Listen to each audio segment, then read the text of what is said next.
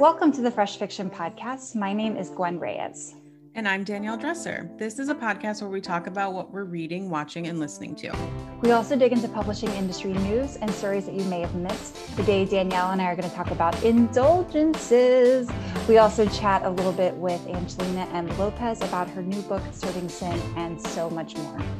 Gwen and I also update each other on our goals from last episode and talk about what's bringing us comfort this week. Yay! Awesome. Danielle, it is so good to hear your voice. I feel like it's been, again, a million years since I last talked to you. It really has. Yeah. It really, it's just that busy time of year, I think. Mm-hmm. You know, summer, you moved.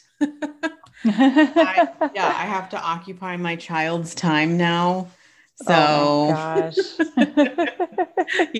Yeah. But I know, I agree. Same, because we're used to seeing in quotation marks each other a lot more frequently. So, Yeah. So what's new? What's going on? Oh man, there is so much change in the wind. So, I am moved into my apartment, which is good. I know I mentioned that the last episode.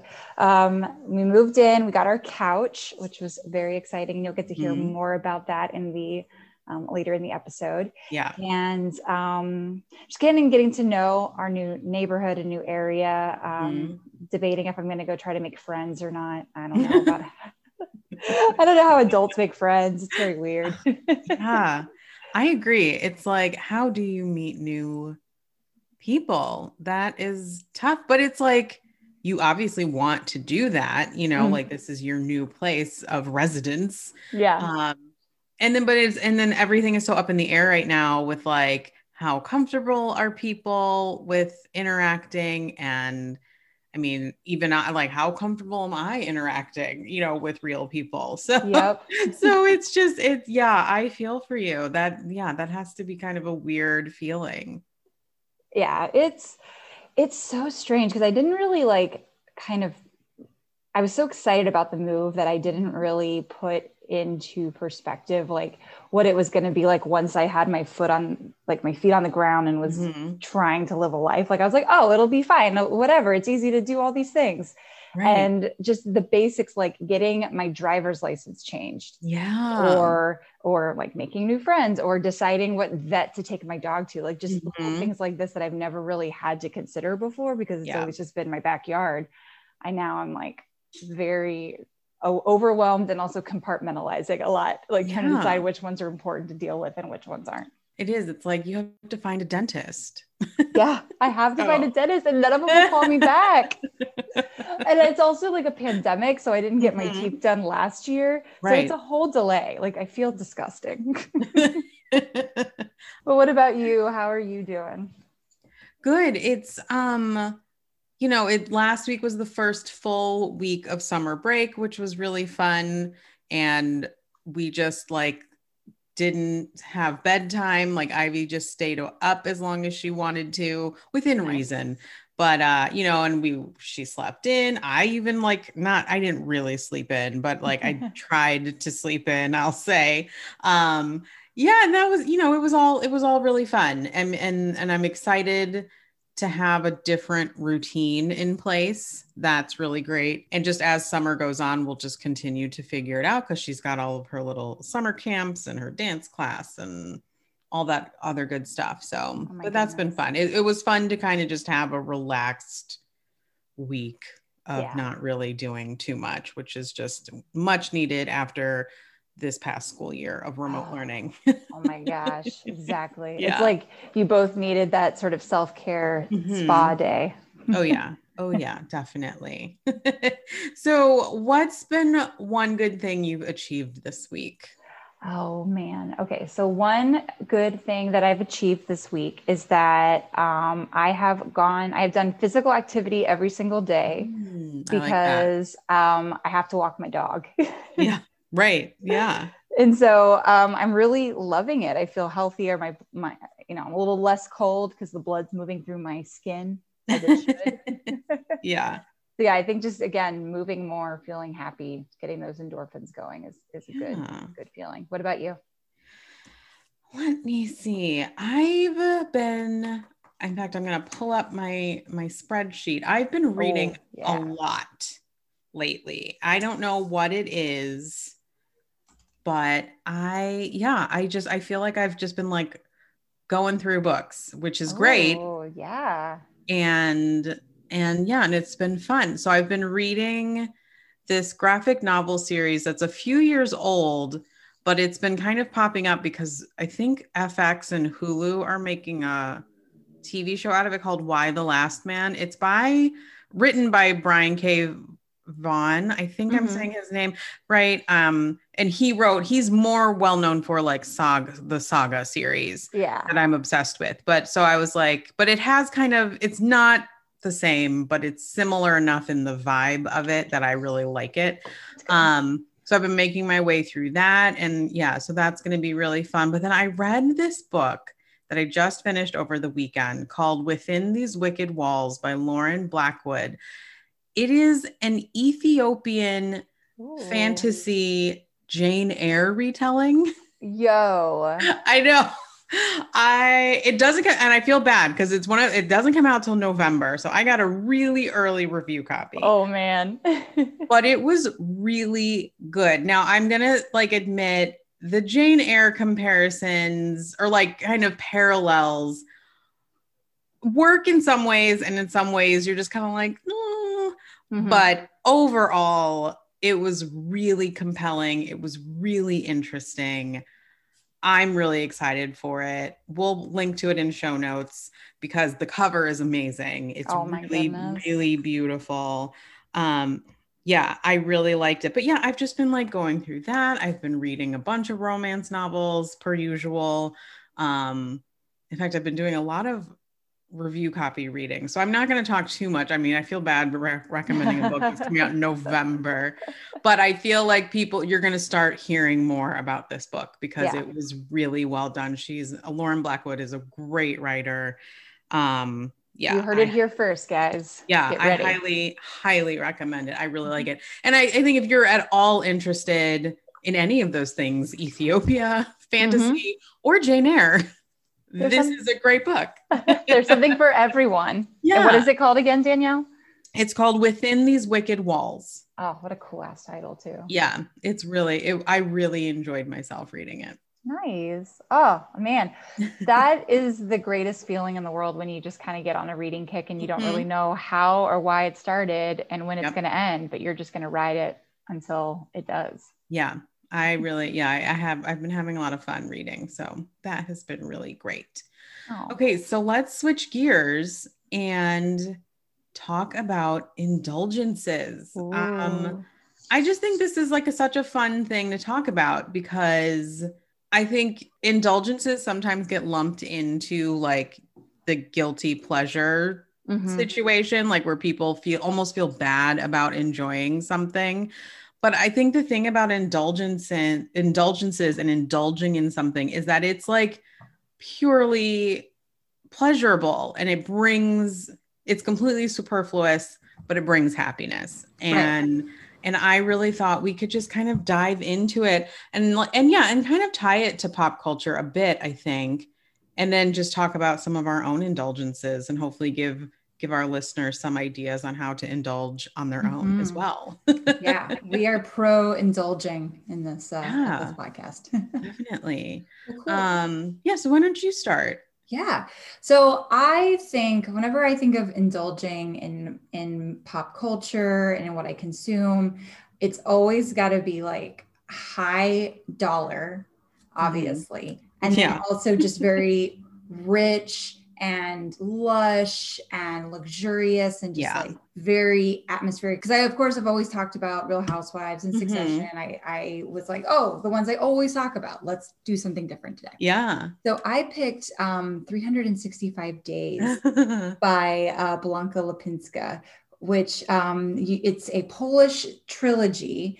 It's a mafia story about a heir to a mafia throne. I don't know if it's throne or dynasty or whatever. And again, another element of these stories is this all-consuming romance and sweepingness to it. It is just over the top, wild. The books are really good. The first one is just adapted to a English language show that came out last year, and they're filming the second one right now.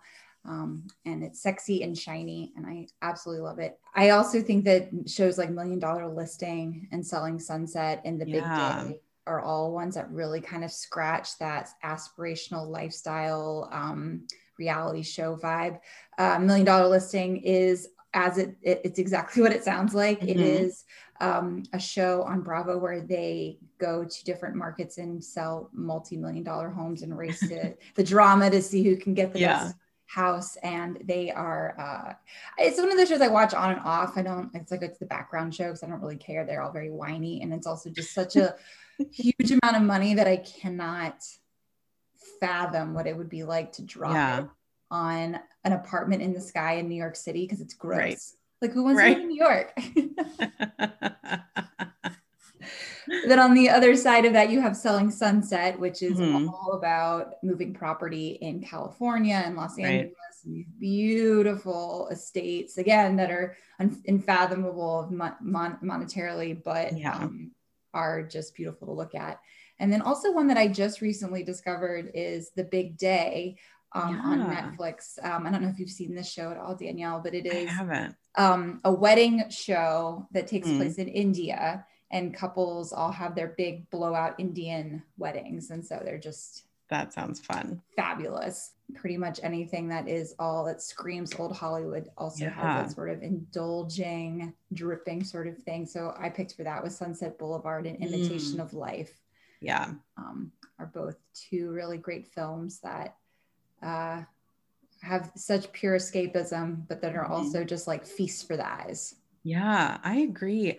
I love how old Hollywood films are like so saturated with color. Yes. And then and a lot of those films, like because color was so new at that time, like color was such a big symbol. And so, so like just thinking of like, even like The Wizard of Oz, like in how they changed the shoes from silver to ruby. And, and I just think, I love that though. I love when you watch old movies and they're just so rich with color. That Technicolor is just so, it's my favorite. I wish they would make movies like that still. It's almost like our cameras are too good now. Like modern film just is too crisp to get that big, bold eye candy.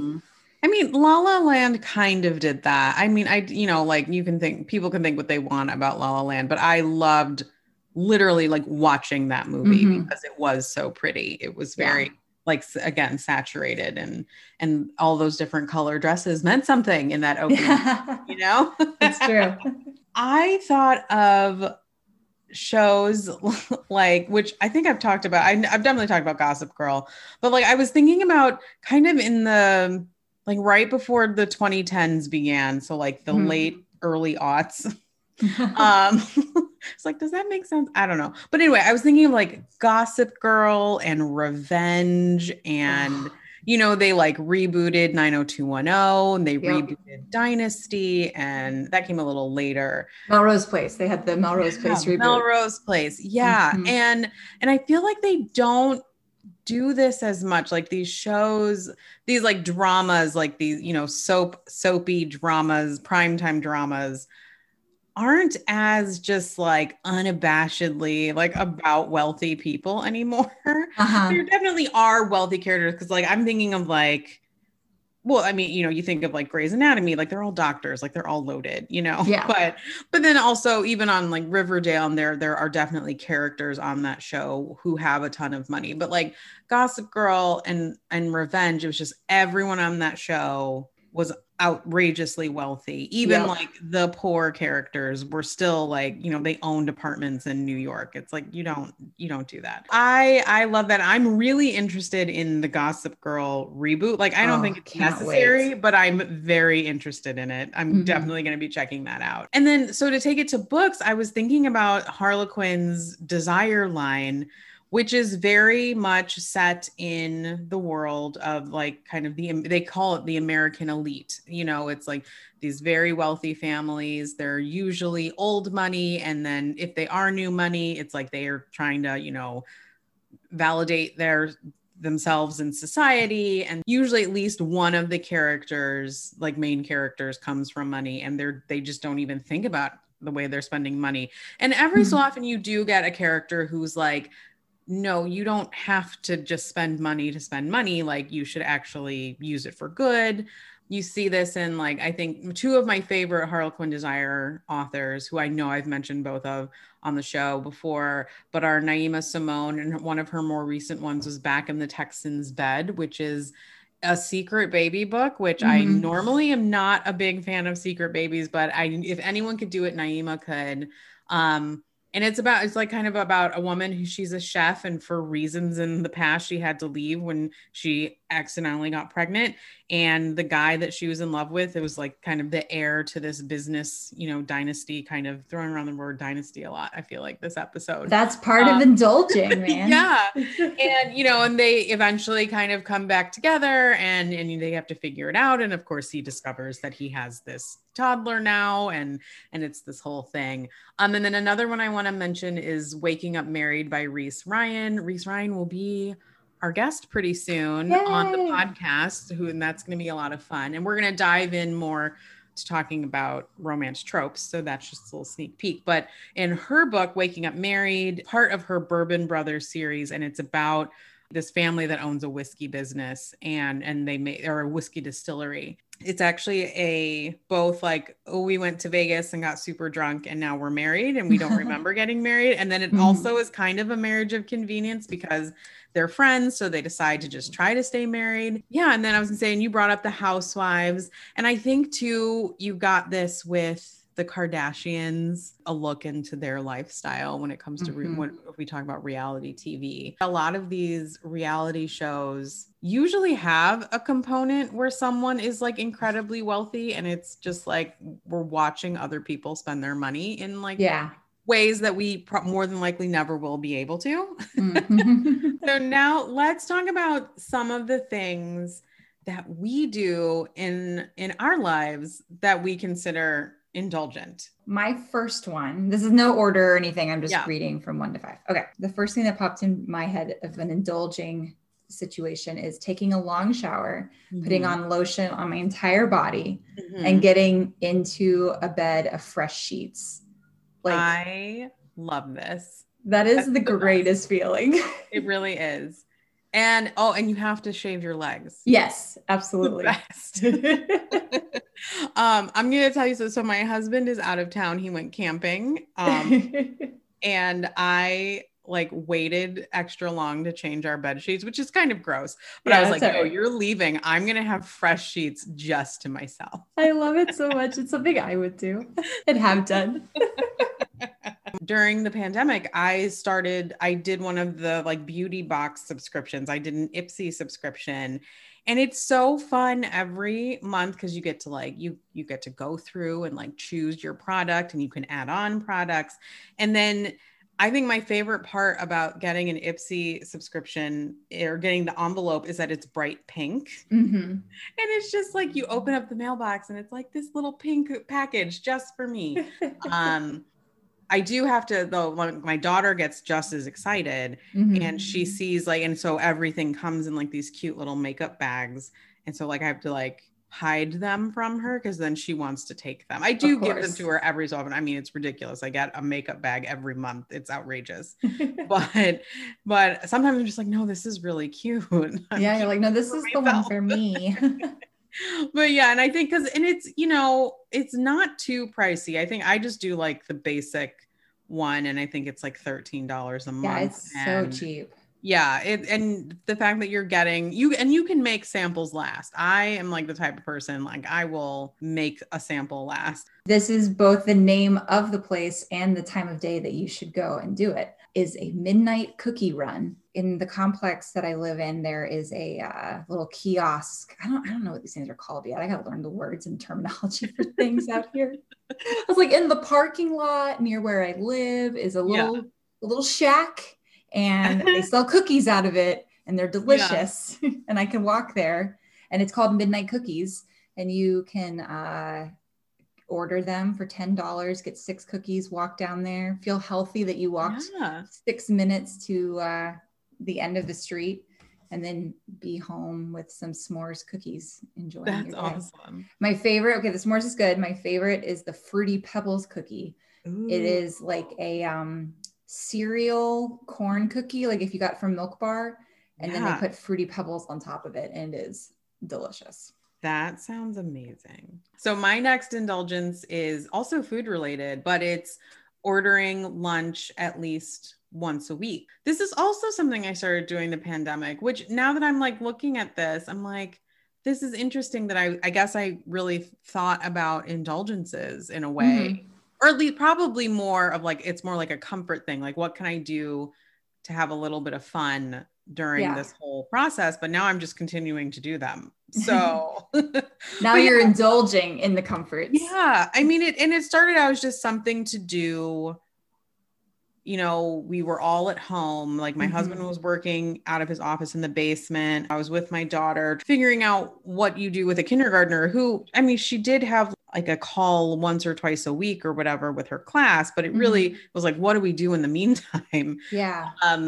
And then also just for me too, I was like, what's something that we can do that we could look forward to that isn't crazy, but like during the week, we really don't eat out for lunch really. And even dinner, like we save it for the weekends. It would be anything from like Panera or Potbelly or even like McDonald's or Wendy's, like, but just once a week we would go out to lunch. And that seemed really special. It'd be on like Tuesday or Wednesday.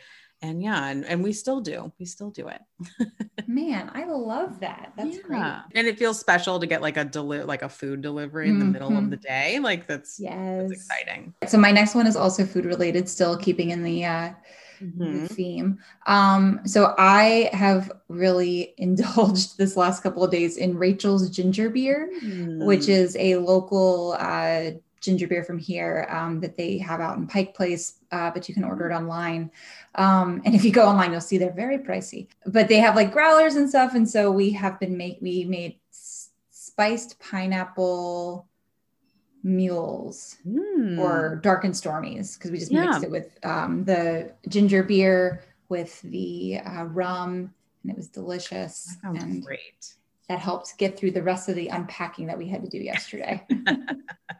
Awesome. Again, I think we're sticking with food. It's interesting that we're both talking about food kind of. Yeah. Now we're talking about drinks. But yeah, because now during normal circumstances, I definitely would go to Starbucks more than just once a week. But because I was just trying to like limit leaving my house for a while, I would go at least to the drive-through. Yeah. At least once a week. Usually more than that.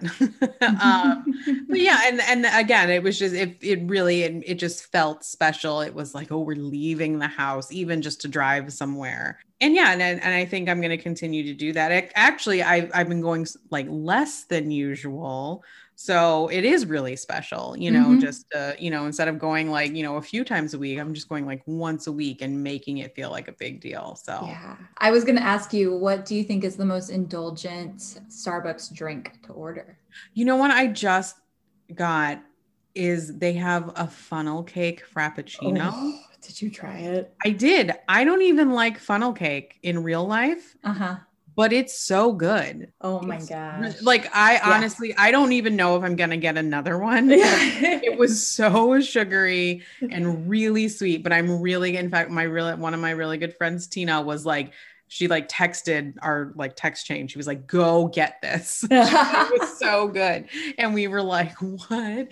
And a bunch of us, and we all like went out and got that. Got it. They were delicious. Yeah. But again, I honestly, maybe I'll have another one. I don't know. It was like it was indulgent. Yeah. And with the whipped cream, like I don't like skimp on that stuff. No. You gotta just get it how they made it to be had.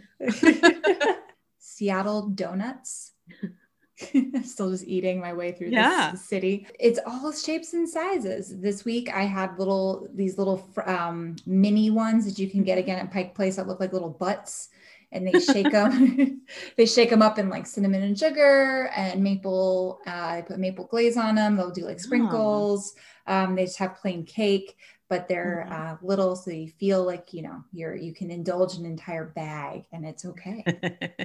So my next one, I am pivoting away from food, but I'm going to say all of the different streaming services, because we subscribe. I love this.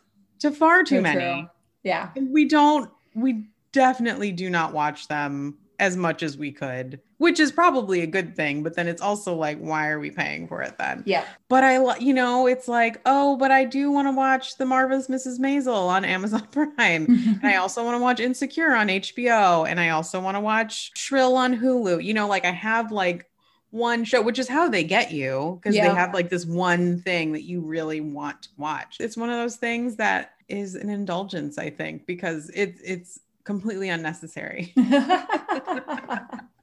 But we've got it. But we're stuck with it. I know. And it's okay. So my last one is also still food. I think I was very hungry when I made this list this morning. I'm going to pronounce this wrong and I apologize, but omakase sushi menu. So it's the Trust Me sushi menu, where you pay a fixed price and they give you like anywhere between 10 and 15 pieces of sushi. That's just depending on what they're feeling like offering you. Yeah. And they're really fun because sushi is one of those foods that, like, again, I always feel like I either go crazy at and just get the boat and eat all of it and just can't stop, and then I'm sick for a day, or like I eat just a reasonable amount and I'm hungry like an hour later.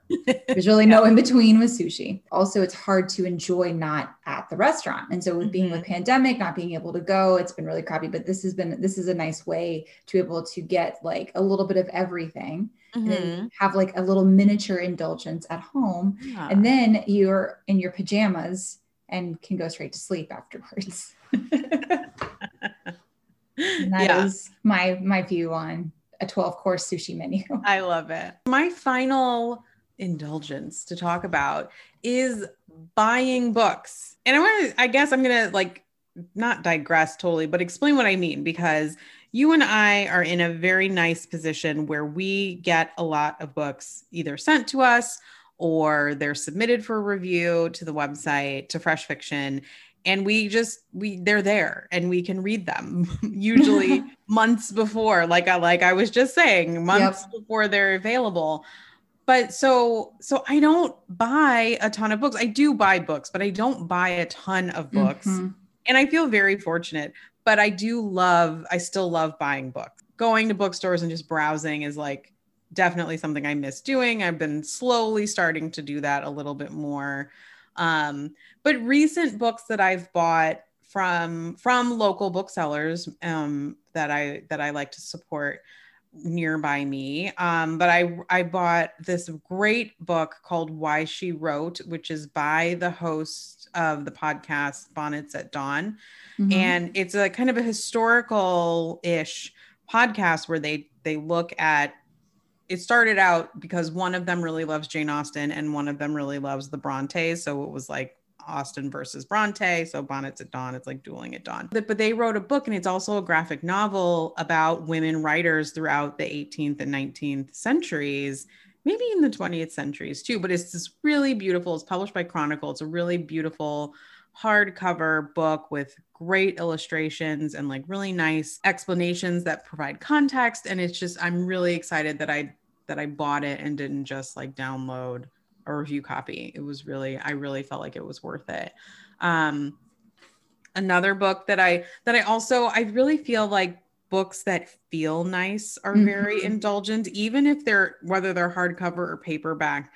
And so one book that I just bought from Love Sweet Arrow, our friends at Love Sweet Arrow, is Wild Women and the Blues by Denny S. Bryce. It's one of the best covers of this year. It's like this beautiful black flapper and this bright green, like peacock style, flapper dress. And it's got the jewels and the headpiece and the feathers.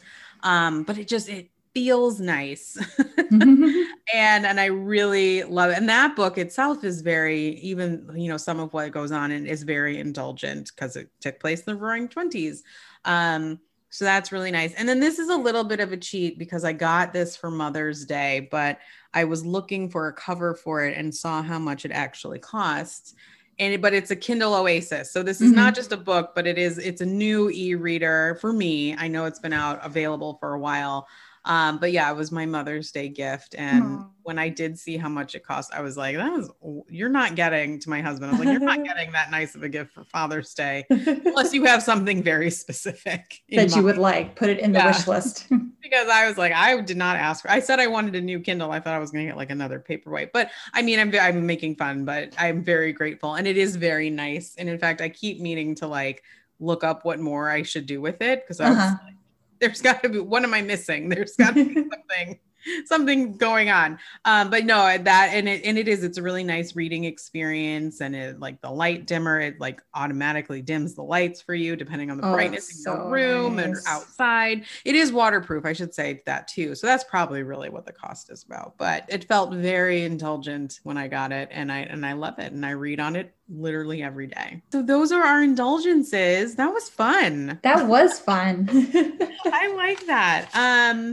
So we're going to take a short break, and then we'll be back with our interview with Angelina M. Lopez. And her book, Serving Sin, actually kind of fits in because it's about an heiress and a reluctant prince of like this tiny, like Spanish kingdom. But I do want to give everyone a heads up that we do briefly talk about violence against women and sexual assault, because the heroine of Angelina's book is a survivor of abduction and sexual assault. So we wanted to make sure any listeners who are sensitive to that knew about this ahead of time.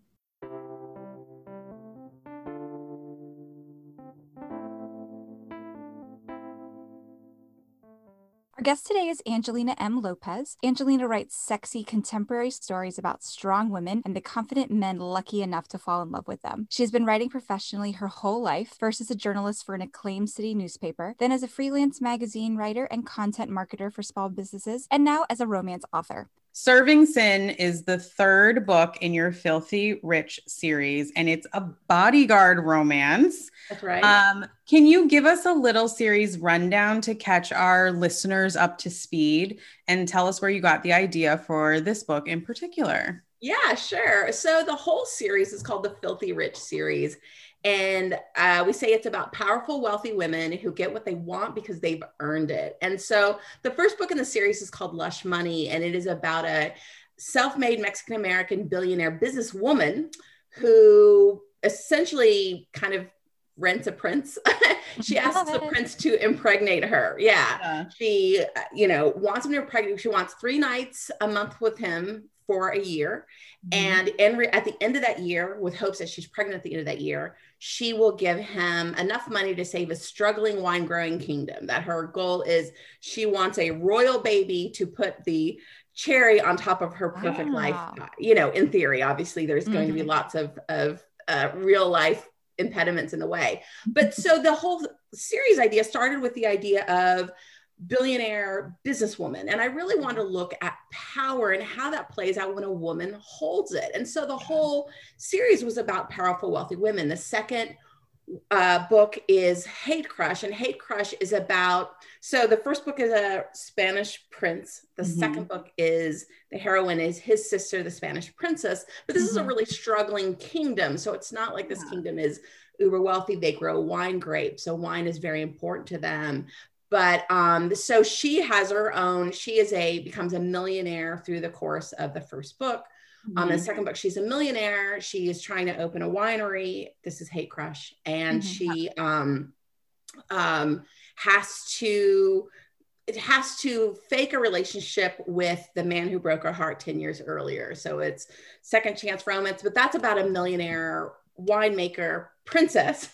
So Serving Sin is the final book in the series, the Filthy Rich series. And it is about a Mexican heiress turned CEO of her father's company. So the heroine is Mexican heiress, CEO, and the hero is another Spanish prince who is connected to the wine growing family connected to the Spanish kingdom.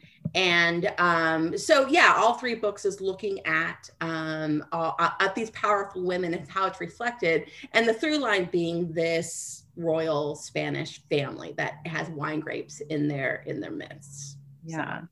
We should say too, this is my favorite fun fact about you, is that your family owns a winery. Yeah, that's correct.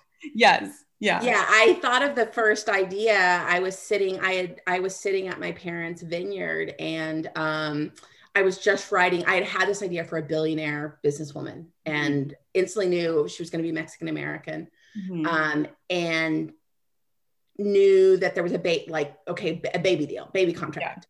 And then I thought, the prince, and what's the prince have on the line? And I was literally just writing a summary, like a 1-paragraph summary.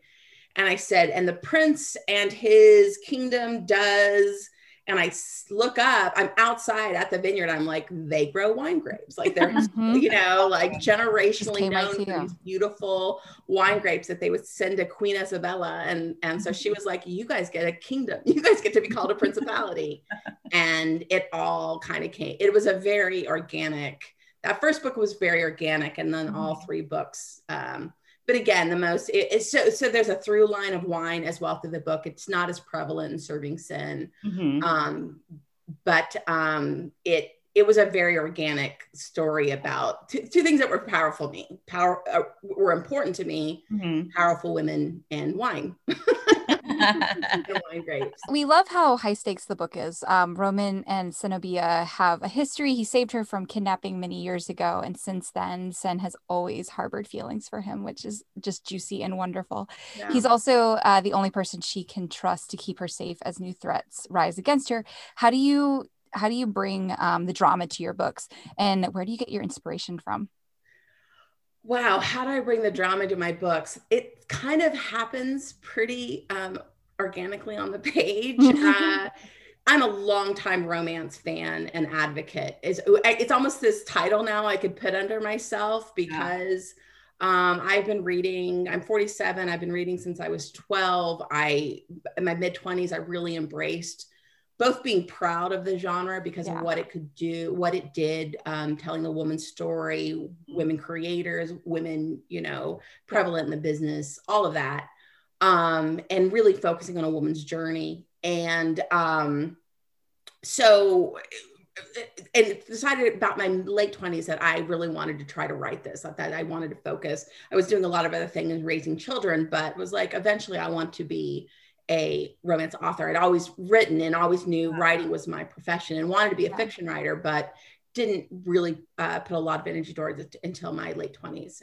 Yeah. So as a longtime romance fan and advocate, it's understanding. I mean, the pacing of a romance novel, the conflict orientation, the raising the stakes is like part of my writing DNA. It's something I almost, it would be interesting to try to write in other genres to see if I could manipulate that a bit. I fundamentally believe romance is genre fiction. So romance, horror, mystery, sci-fi, conflict oriented, stakes oriented, all of that. And so with, my debut book, it was always like, this couple could not be too comfortable together. So raise the stakes, raise the stakes, raise the stakes. Roman, the hero in Serving Sin, is a bodyguard, and he pops up in the first book in Lush Money. He is the long lost brother of this prince. He's American born. He's a bastard son. They didn't even know he was alive, and he pops up, and you're not really sure about him in the first book. Who is this guy? And quickly kind of understand that he's a former Army Ranger. He's already been in the press for having, saved this Mexican, she was 18, but this Mexican heiress that nobody else could find. He found her, he saved her. So he's already this notable guy and this hero. He's known as this hero. He also has won the Medal of Honor. Like he's as heroic as a man can be. And he pops up on the scene as a long lost Spanish prince. And nobody really knows how to assess him. What you come to understand is he was there to kind of see what's going on. And the second he kind of figures out who the good guys are and who the bad guys are, the good guys being his siblings, he stands behind them and says, you know, I'm not a king man, I'm a soldier, and I'm here, I've got your back. So you instantly know what he is, but he's also very taciturn. He doesn't say a lot.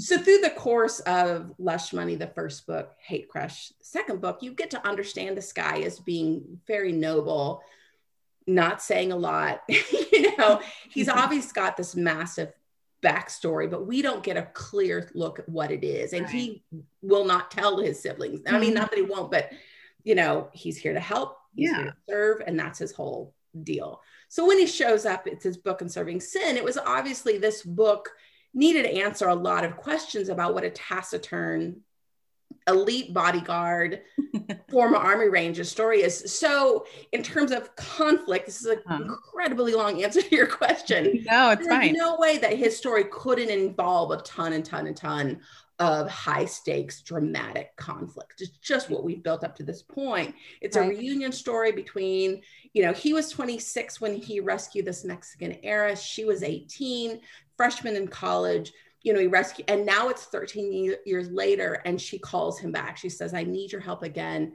You saved me once. You're the, you know, I've got this massive launch of a car. Her family is an auto manufacturing company in Mexico. Got this massive launch of a new eco car. I don't have time to worry about this. I need you to come watch my back, and you're the only one I trust. And very willingly, she says, I know it's because of a certain level of, you know, what I built, projected about you. Yeah, like a little bit of like hero worship almost. She doesn't have any problem admitting to that. Like, it is what it is. You know, I am who I am. I've been through a lot of therapy. I understand. I continue, you know, I understand how that traumatic event affected me. And here I am today. And so, very long answer, the conflict came innately to the character because of who he had to be, because of who the relationship had to be, that it was so high stakes in the beginning that it had to continue that way. You know, the conflict is almost what they have to overcome to be able to have a normal relationship moving forward. The same thing comes with your second question, again, which was like 20 minutes ago. You know, where do my ideas come from? My ideas always come from the character. They're 100% character driven. Those characters show up on the page, who they innately are, and they drive the plot. They drive the conflict. They drive the sex scenes. I hope those are very distinctive to my characters and my couples. They drive the love story, who they are on the page, and what, you know, I always know who they are, you know, in a paragraph form, and what conflict, you know, why it's going to be difficult for them to get together. Those are the first thing I know the second they show up on the page, and all of the plot, conflict, you know, idea all comes from that. Yeah. That's so cool. How do your characters come to you? Do you hear their voices, or is it like story? Like, I think it really is like billionaire businesswoman, you know, unhappy princess, princess who the Sophia in Hate Crush, the second book, was princess who never wants to fall in love again. And you just keep asking yourself, why? Why? Yeah. And it's a princess. Same thing. This is the third book. So Zenobia, her name's Zenobia Trujillo, and her nickname is Sen, that she asks everyone to call her Sen. She is an engineer. She's a mathematician. This wild over the top named Zenobia. She's like, I just call me Anna, you know, like anything, but this really over the top name. She's not a romantic. And so she's like, to call me Sen. And she's Mexican, so she's speaking Spanish all the time. So all of this Spanish, and she speaks English as well fluently. But she was a Mexican heiress turned CEO. First of all, like, why would an heiress become? You know, heiress implies that you already have that wealth. What's in it for you to become CEO? You know, what would matter for her? And then again, like, if you're a woman who has everything, you mean you have everything, Mexican heir, you know, you're heiress, it's implied wealth since birth, you're now head of a company. Like, what could be wrong? What could be hard about your life? And it's answering that. So really it's this single line of billionaire businesswoman, you know, princess who never falls in love again, CEO, heiress turned CEO, and why? why are you unhappy? Come on. And again, looking at powerful women and really wanting to tell full-fledged stories about what that looks like. The power alone in all three of those books is difficult. Running a company is difficult. Being in charge of a kingdom is difficult. You know, being in charge of thousands of employees, that's hard work, and it's responsibility that everyone who is in a position of the heroes and heroines who are in positions of power in my book, they take that. It's a weight of responsibility, which was very important to me because I don't think it's reflected a lot of times in the people in power that we have right now. So I wanted it to matter and be a weight and be difficult, because it will be in real life. If you care about those responsibilities, it's going to be difficult. You brought up the sex scenes between your characters a little bit ago. And I think anyone who's read your books knows you write very steamy romances. I'm a fan. And I thought we could talk about what sexy scenes, doesn't just have to be sex scenes, but sexy, sensual scenes, what they add to romance. Because I think that is probably the number one thing that you hear from people who don't regularly read romance. Like, why are they there? Or why do you like to read them? Or why do they need to be there? So let's talk about that. And then we can also dive into what you think makes a great sex scene. So it's like a two-part question, but let's talk about sexy scenes, sensual scenes, and what they add to a romance. One of the things I'd mentioned, you know, kind of my mid-20s, really kind of defining, I had been a kind of a shamed romance reader, that I considered myself very literate, you know, and I'm it's an early reader, all of that stuff. And I was a journalism major. And so I was very shame acting about my romance reading. I didn't talk about it with people. I didn't, you know, and that at that point it's all paperback. So I'm like hiding them and whatever. About my mid-20s, I don't know what exactly triggered it, but it was like, these are books by women, for women, about a woman's journey, her internal journey, her quest for self, her quest for connection. It's about partners. Even then, you know, that would have been late 90s, early 20s, early 2000s. It's like, those were about women finding partners who supported them, who they innately were. Like, how in the world can we define these as bad? And secondly, they were, for me, amazing escapism. Like, you know, the real, you know, and I started like as a teen, like having like bullies in school, and being able, the romance book was me understanding I can't change a bully. I'm going to graduate. I'm going to change grades. I'm going to do things, and this situation will end, but I can't affect that. What I can do is get through it. And the way I got through it was allowing my brain to rest by reading romance novels. That it was the one thing that allowed me not to think about stuff that stressed me out. So I value them intensely, as like, I didn't have this terminology, but now I value them as mental health. That was self-care. I didn't use that back then, but I recognize that.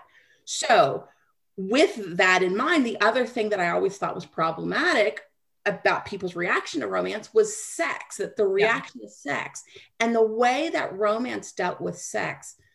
It's 80s and 90s writers, again, it's a genre of fiction. So a lot of times it's conflict in sex. So, you know, you did have issues of consent. The other thing was 80s and 90s good girls said yes.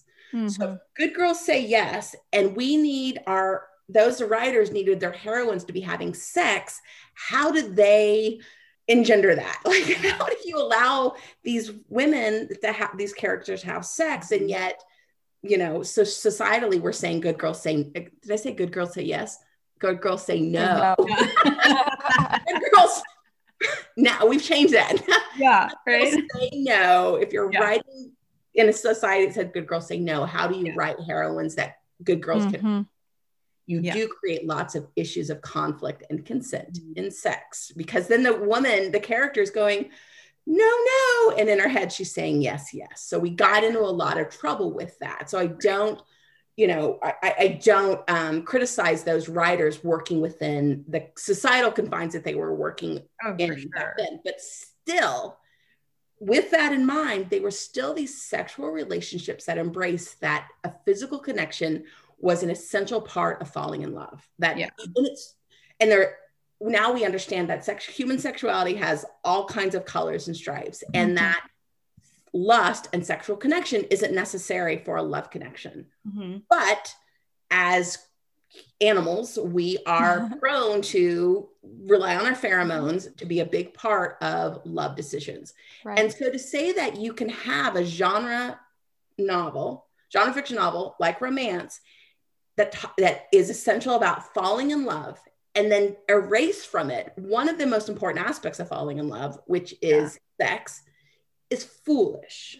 Mm-hmm. So at that point, like, I was like, I am never going to be ashamed of a sex scene again, because to subtract that is taking away, clue finding in a mystery novel and space travel in a sci-fi novel. You take out the sex, and again, all stripes, all kinds, but you take out the sex of a romance novel, you're taking out of an essential part of what a romance novel is talking about. So that allowed me at a very young age to be like, I love sex scenes. I open books for sex scenes. I reread sex scenes multiple times. And I just really cultivated my own style of how I write them, but that it's essential to the book. I hope that even though I don't write erotic romance, that people, if they skip over my sex scenes, I hope they feel like they've missed something. I hope it's essential to what the conflict is, to who the characters are, to how the relationship builds, because I think it's essential to falling in love. I told you guys I was going to ramble and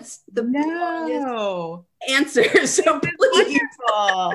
No, I'll jump in though. And I'll say, cause since I did get my book deal and, I put it up on social media and everything, and the amount of people, like both people who I know, but also people who like I haven't talked to in years, like sending me like messages on Facebook being like, oh, I've never read a romance novel. Is yours full of sex? Like that, like, and it's like, and so I was like, yeah. And I even just like trying to explain it to even like closer family members, like even include, he'll probably listen to this, but like to my brother or my in-laws who, kind of said the same thing. Like, we've never read romance novels. Like your romance novels will be the only ones we read or something like that. And I was like, in real life relationships, when you become physically intimate with someone, that's important, right? Yeah. I was like, if I'm writing a love story, why would I leave out that important aspect? Yeah. And I think that, I hope it helped people kind of reframe their thinking of it, because it is important. I mean, if you're literally reading a romance novel and it's a love story, or you're watching even, a romantic movie and it's a love story. Yeah. That is usually a pivotal scene or a pivotal moment. And it really, and like you said, it informs the characters. And I love that you were like, you hope that people are missing something if they skip over your sex scenes. I was like, I love that's such a power move, Angelina. And it's one of those things. It's like we're so societally conditioned about what sex is, and it's been forever, and it's going to continue to be forever. And it's not just about romance novels. It's how we talk about our sexual organs and how we, and I'm a very modest person in terms of, my own sex life and all those types, and like all of that, very modest. But when it comes to just talking about sex and talking about our bodies and talking about the essentialness to our,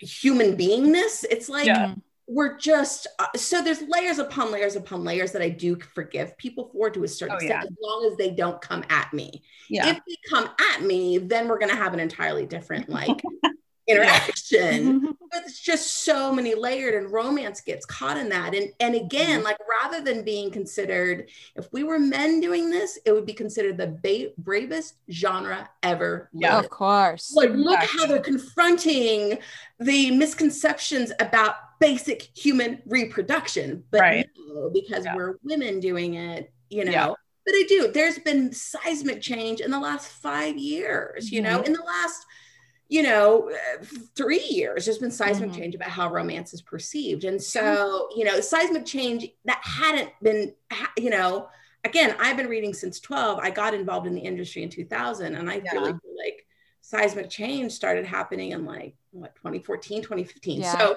I think the things were pretty static for a long time. So I'm hoping the pace of change that's happening now will continue. I mean, hell, we just got like a massive Netflix show. So it's like, exactly. I hope that there's continued change. And I think romance has the ability to affect the way we think about a lot of things. I 100% agree. 100%. What are some of your, what do you think makes a great sex scene? So if you want to apply it to your own, or if you can think of somebody who you think just writes stellar sex scenes, like what do you think are some hallmarks of what need to be there?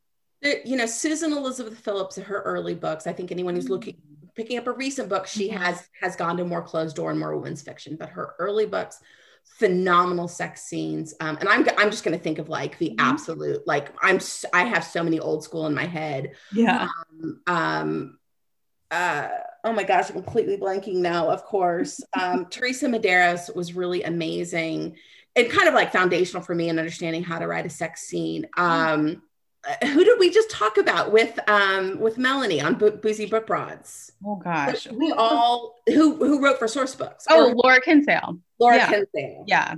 Like her phenomenal. The thing about romance is that it is emotionally evocative and physically evocative. That just as a horror book works best when like the hair is raising up on the back of your neck, and that you're afraid of reading in the dark, a romance book works best and is most effective when you are feeling that you're having an emotional reaction to the couple meeting.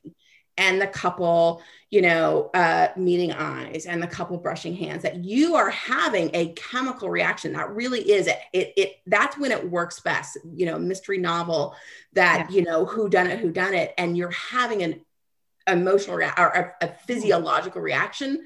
That's where romance lives. And so the stuff about how somebody smells and the warmth of their skin, all of that plays into how a romance book works best. So for me, the best sex scenes are the one that has that same kind of evocativeness. It's almost the author starts writing in this like place. It's not just words, that the way they put those words together starts you as a reader feeling a little bit outside yourself, that you're so engaged in it, and they create such a seamless flow that, they're using all of the senses and so you're a little bit floating outside of yourself because of that power. But secondly, I think the thing that makes it really, really effective is when you could not put two other characters in that same scene and it would work. That a hero is so aware of the partner. The heroine is so aware of the partner. All of the conflict that has been going on up to that point takes place. All of the friendship, all of the affection, all of the things they've admired about each other, whether they do or don't want to feel that way, all of that has to be in part of the sex scene. And one of the things that's happened, I think, with romance getting written so quickly, I mean, that's been an evolution since I started reading and writing, is that I don't think people get to spend that much time crafting a scene where it is 100% from the perspective of, that only this one character could be having all of the thoughts, feelings, reactions. I think so many sex scenes have become, various slots and various tabs. And it really, you shouldn't be able to put anyone else in there, that all of the thoughts are as equally evocative as what body motions are going on. Sierra Simone is without a doubt my favorite modern writer, especially with her sex scenes, and her whole books are so evocative and are so at that kind of higher plane beyond just words like that you're reading, that her whole book's that way, but her sex scenes are just, and the thing is Sierra doesn't blink. Like some people tell her like, this might be, and whether she does it in real life, the way she writes, she does not blink. And I think it does take a certain fearlessness also write a good sex scene. You got to get it down, and you wait to edit, wait to revise. I think one of, the other thing, we're writing in a lot of fear because we've, the industry has opened up to so much. Yeah. A lot of people looking at you and talking about it. And so, it's hard to write fearlessly, and sex scenes that's the most important thing in a sex scene, is just write who these characters are and how they would be interacting physically together. Definitely. Well, and speaking of our love of romances and genre fiction in general, they all come with tropes. Mhm. And a conversation that we're always having in book club is about like tropes that we love, tropes that we hate. With the series, Serving Sin is a bodyguard romance. That's one. Love Lush Money has Marriage of Convenience, and then Hate Crush has a fake romance. Can you talk a little bit about your favorite tropes, tropes that you haven't written that you want to try, and then maybe some tropes that you don't ever want to see again? Yeah, definitely. It's tropes is such a funny thing because it was not a word we were using a lot Yeah. when, Yeah. 2000, like when I first started. And so it's almost, I've had to like become accustomed to that word in the last Hmm. 5-10 years Yeah. because it's not innate to me. All of the things, again, I think when you've been reading romance for so long, so much of it becomes part of your DNA, like your writing DNA, that you don't think about it. So Yeah. I really like to think of tropes as hangers. Like there are these hangers, Okay. and you can dress those hangers up any way you want to. Yeah. You can put any kind of clothing on them. And that's what is the joy of romance and the joy of each distinctive writer is that, you take that wire hanger of, enemies to lovers, and it's going to look a million different ways. So Mhm. each writer is going to dress it a million different ways. And that's what's so fascinating about it. I obviously love enemies to lovers because I keep doing it. I'm actually writing the new series now, and they're enemies to lovers, and it's great. This is the first time I've ever written Opposites Attract, and it's so much fun. I mean, it's so this new book is so much fun. It's Opposites Attract. I've never written a bodyguard.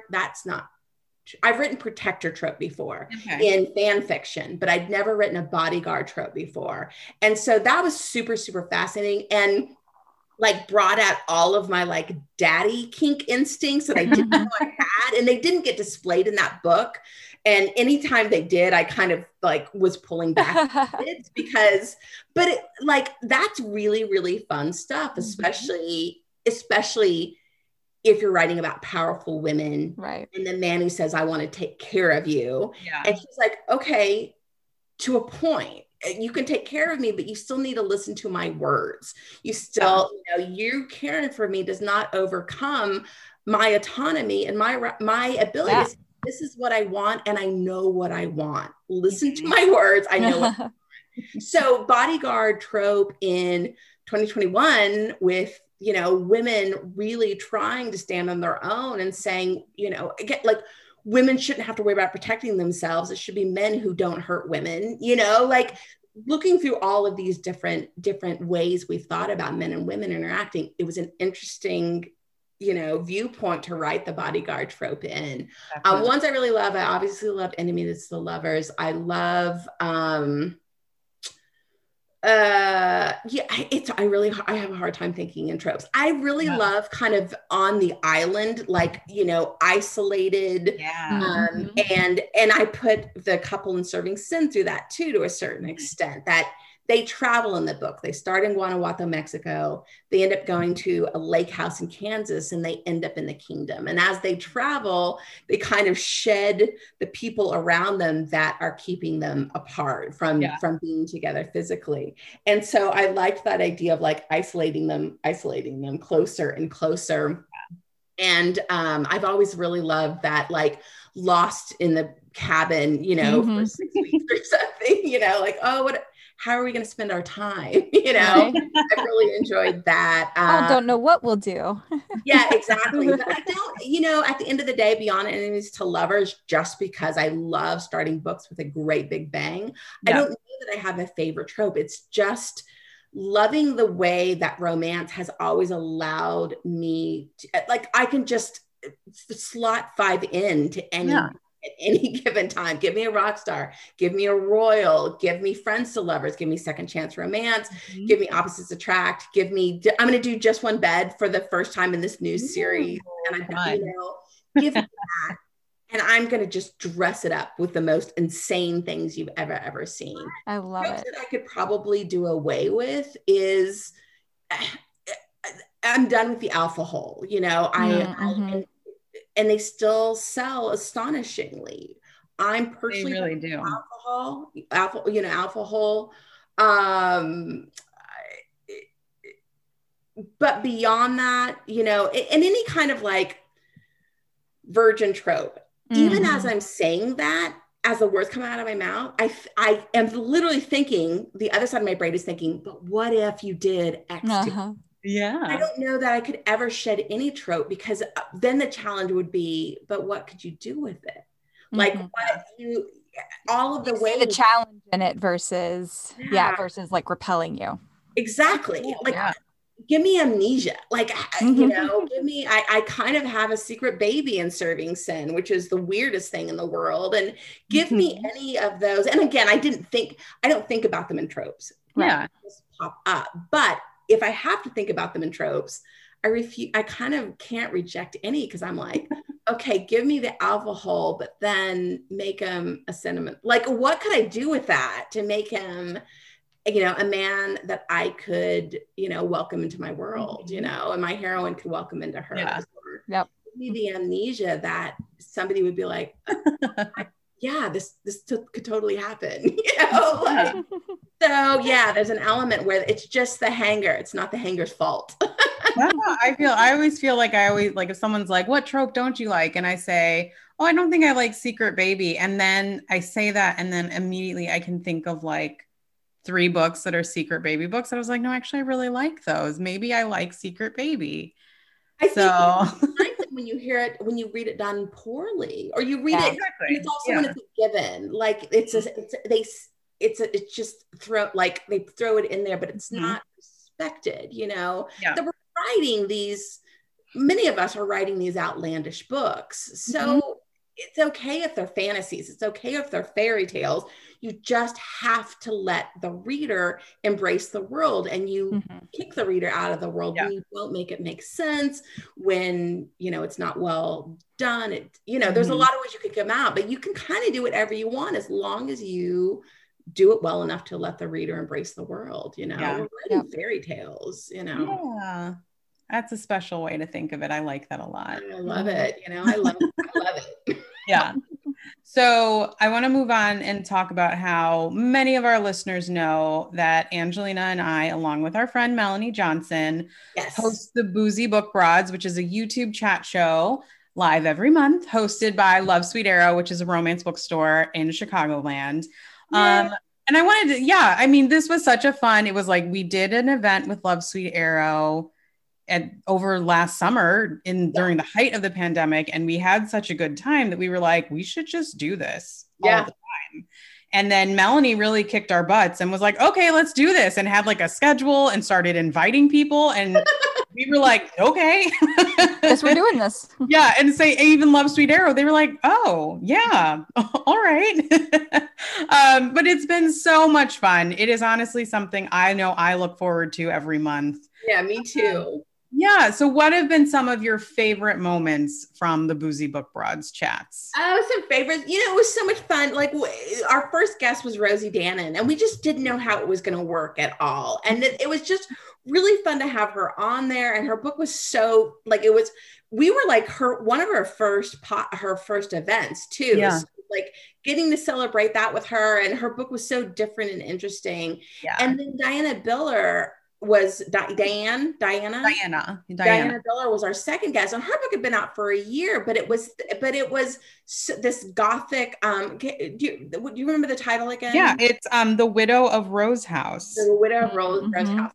Such an incredible book, and had this great gothic tone, and she was so hilarious. Yeah, like, she was just so outrageously funny, and which, you know, writing the gothic. Like, you wouldn't have, 1920s, I'm guessing up romance, you wouldn't guess it. But she was just super, super funny and had her own ghost stories. I loved Naima Simone recently. We had Naima on, and Naima has been a big, supporter of mine, but that was the first time we ever got to talk, I'm about to say in real life, but obviously we weren't in the same room. It was so lovely to have an opportunity to finally support her when she's done so much to support me. Yeah. And she's like one of the wisest. I don't understand how she could be so wise and so funny and so fun. Yes. And write great sex scenes all at the same time. Like, write a million books a year. Yeah. Obnoxious. It's too much talent wrapped up in one person. She's wonderful. Oh, that makes me happy. I was good. Yeah, I think, well, a couple of weeks ago, we're recording this in March. We had Tiff Marcello on, and her book is actually a little bit more women's fiction, but there's still very romantic elements in it. But like her chat was really, I think it was really special because she talked about her life as a military wife, which plays an important part in her book. And I really enjoyed that chat too. Like, yeah, but I feel like all of our guests, we had Jackie Lau on and we just talked about food for an hour, basically. Like, love it.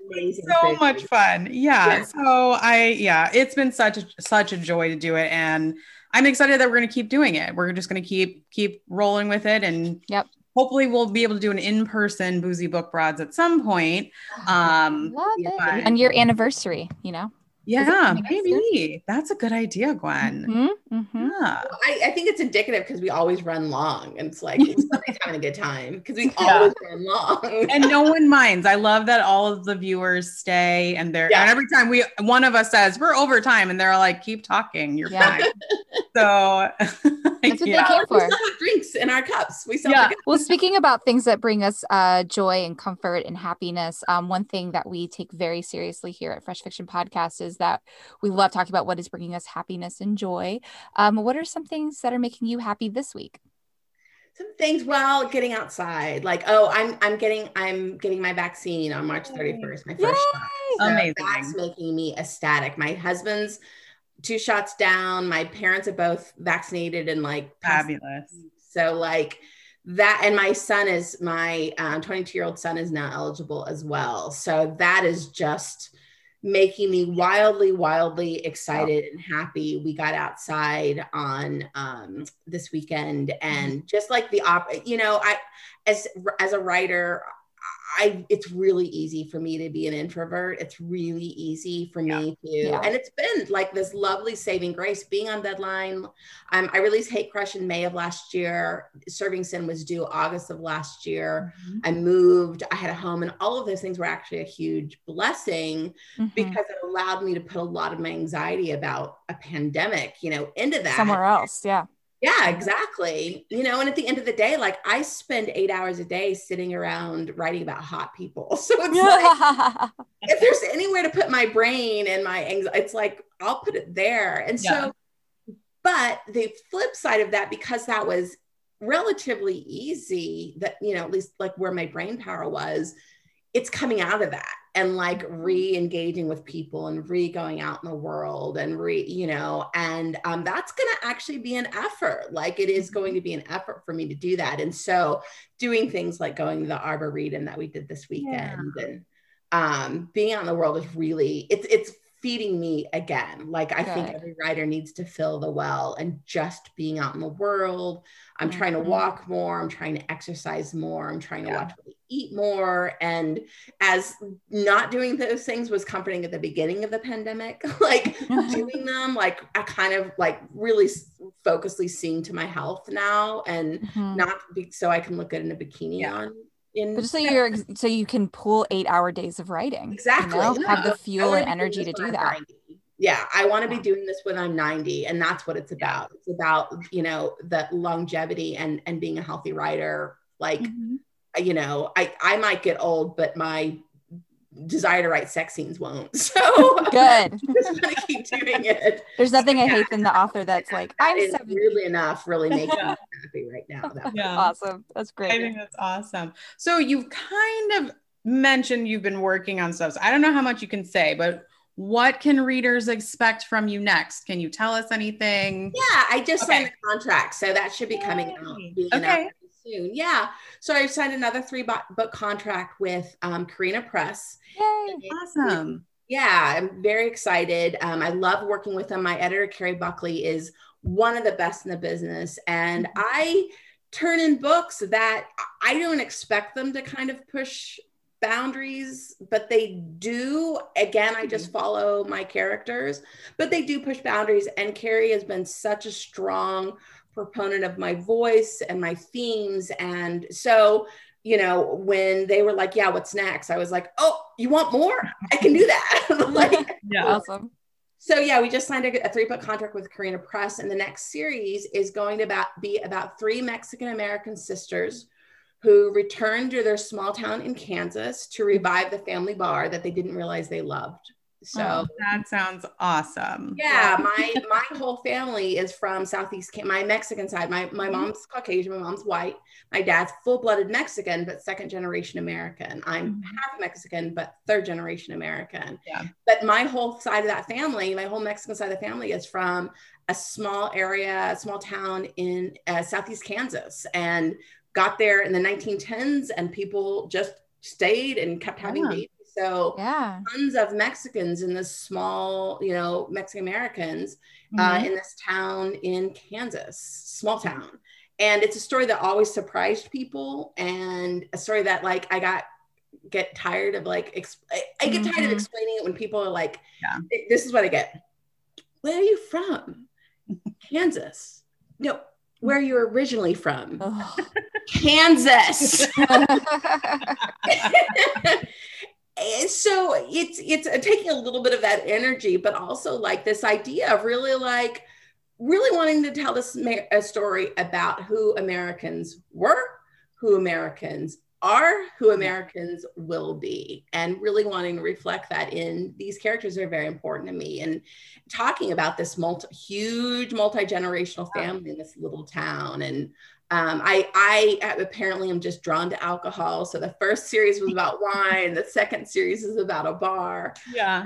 But it's about coming home and making amends and making peace with a lot of things, and having really hot sex while you're doing it. So yeah, I'm super excited, and the words are coming really nicely on the page. Oh, that's such a good feeling. To start a series, it's huge. It's a big, it's like, I can do this again. It's a miracle.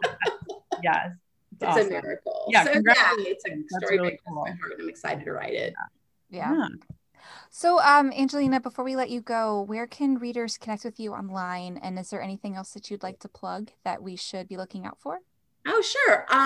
So best place to find me is on my website. It's angelinamlopez.com. I always use the M because Angelina Lopez is kind of the Jane Smith of the so angelinamlopez.com. From there, I've got a newsletter. I've got free short story you can read, and lots of excerpts and unpublished chapters and things like that on my website and blog, and all of that stuff you can keep up to date with. From there, you can find me on all my social media, Instagram, Facebook, Twitter, at Angelina M. Lowe is LO is generally my handle on my different social media aspects.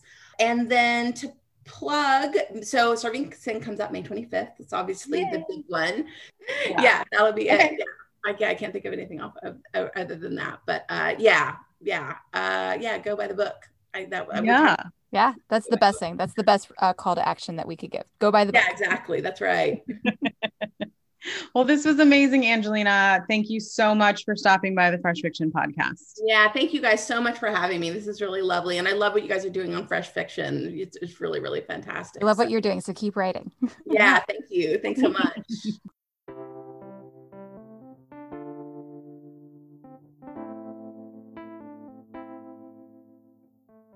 And we're back. Wasn't that such a fun interview with Angelina? Her book, Serving Sin, is now available wherever books are sold. And hot tip, our friends over at Love Sweet Arrow, the romance bookstore in Chicago, have signed copies of all of Angelina's books available right now. I was literally there when she signed them. A few weeks ago at this point. Yeah. A few weeks ago, she was in Chicago. One of her sons lives in Chicago, and she came to visit, and we were like, let's meet up at the store. And I just watched her sign like a mountain of books. It was great. That's so fun. It was really fun because we had never met in person at that point. Oh, that is cool. So it was great because, we interact on a regular basis doing Boozy Book Broads with me, Melanie Johnson, and Angelina. So that was really fun. So let's talk about our goals from last episode. Last episode, I was working on patience with everything. And I think like I kind of said at the start about summer break happening, and we had this time to really not have, we didn't have a strict schedule. Having just like a week of just kind of doing whatever, I think was very much needed. My husband, like I mentioned, is currently camping right now. It was probably time for us to spend some time apart. Sounds crazy, but it was time. And then, and I'm going on a trip to California to see my family out there. Just me, my mom and I are going in a couple of weeks. So it is like needed. Yeah. And it's going to be fun. So I think I'm doing well with patience. With patience. Yeah. Now it's just counting down the days until your trip. Yes, pretty much. Yeah. So how was your goal this week? Man. So my goal the last time we chatted was unpacking, was trying to get my life out of boxes. I say that as I look around my office and see nothing's in box. There's only one box on the floor, but everything's on the floor. Yeah.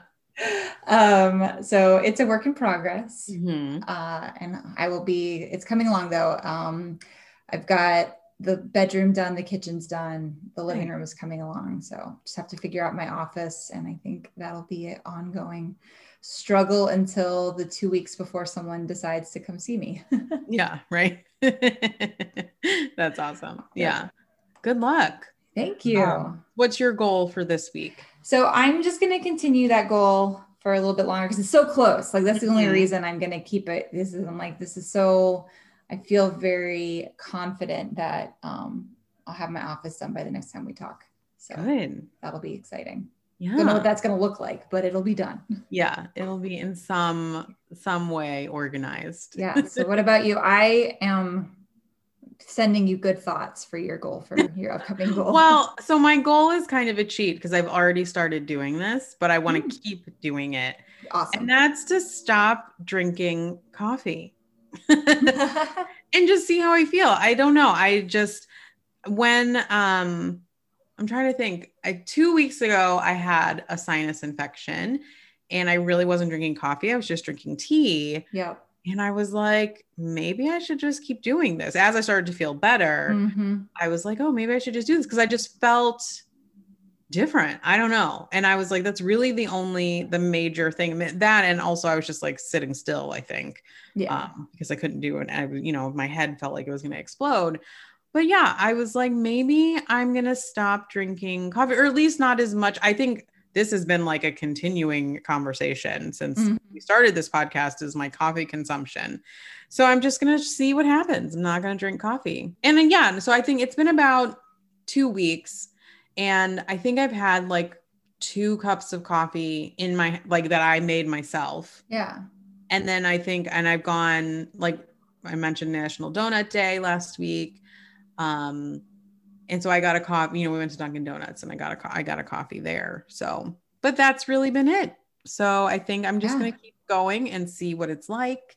And then I have to figure out a new drink at Starbucks. Good luck. I'm thinking really good thoughts for you. I think this is a really, really good goal, but it's also really hard. So it is hard. And I also wonder too, because I feel like I drink way more tea than I do coffee, which is, I think, really is fine because it's mostly water, but that'll be interesting too. It'll just be interesting. It's going to be an interesting experiment. So let's move into our final segment, which is what's bringing us comfort and joy.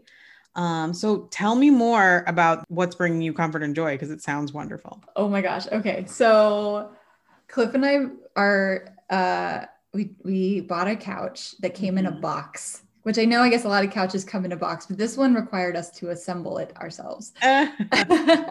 So we saw, I guess a year ago, during the election, just like everything leading up to the election and watching MSNBC and civil unrest and everything. One of the commercials that was always in our face last year was Lovesac Sactionals couches. And I thought it was hilarious because I was like, who is going to buy a beanbag couch? That's stupid. Well, it's not a beanbag couch. And spoiler alert, we bought a beanbag couch. It's made of feathers, so it's fine. But it's so cool because it's like modular. So you can pick it up, move it around. It's very light. We can both have like chaise parts. Our dog has a little spot in the middle. It's really comfortable. If we don't like the covers, we get tired of them, we can go online and order new ones that fit perfectly. It's we the first time I got to go to a mall post-pandemic was here in Bellevue to go and try the couch out. I was like, let's go sit on this couch. So yeah, it's really cool, but it's also really funny because every time I put it together, I start singing the song, which I don't know the melody or the lyrics enough to sing it out loud for you guys. Because I love you, Danielle, so I'm not going to do that to you at all. But as I'm building this couch, I was like singing the commercial the whole time. I'm like, yeah, you guys need to get. So if you want a coupon for your Love Sack Sactional, you just let me know. In our basement, we have like the Costco version of this. I don't think Costco sells it. It's like as soon as they get them, they sell out. Yeah. We got ours, I think when we moved into this house. So it's been almost 4 years. And we just happened to be there. And I was like, no, this is the couch that everyone, the Costco couch that people want. And then like looking more into it, I was like, oh, it's really like a dupe for Lovesac. Yeah. And but I'm like scrolling down, looking through, and I was like, because we need a different, not that couch. We need a new couch. And I don't think we're getting it anytime soon, but I may need that referral code. And they have good deals too throughout the year. I've only heard great things about Lovesac couches and the big beanbag chairs and like all the stuff. And again, this is kind of an ongoing thing, but I really decided to simplify my skincare routine because I just felt like I had like too many things. I was like, why do I have this face mist? Why do I have like 4 serums? I don't even know what they do. They just sounded nice. So I really just decided to like pare down my skincare routine to like a cleanser, a toner, sometimes a serum, and then moisturizer. And I started doing that, and it made me like pay attention to like what was going on in there. I get really bad hormonal acne. So I was like, what can I do to like help out with that? And so I finally came like I think like the best part of my new skincare routine is this. It's called a liquid exfoliant, but it's like almost like a toner and a serum combined. Like it's like an in between. It's like heavier than just like liquid. It's like just like a spray or whatever you put, you put on like a cotton ball and put it on your face. Like it's a little bit heavier, but it's the Paula's Choice Skin Perfecting 2% BHA liquid exfoliant. And I really like it. I think it's like helped my skin quite a bit. I feel like my skin is always like is a process, and it always has been. I've always had acne. It's always just been a thing. But yeah, I really like it. And it's simplified. Like I said, simplifying my skincare routine has like made me very happy, and to like see results, all of that. That's very nice. That's a great recommendation. Thank you. Yeah, of course. Well, Danielle, we've come to the end of our episode. It's always such a blast, but the end comes so quickly sometimes. It really does. So just as a reminder, you can follow all of us you can follow at Fresh Fiction, and then I am at DJ_Dresser. And I'm at Real Vixen, REELVIXEN. Subscribe, follow, and review us on your favorite podcast app. I just thought that was funny. Oh, man. I know, because Apple Podcasts are always changing things up. They are always changing.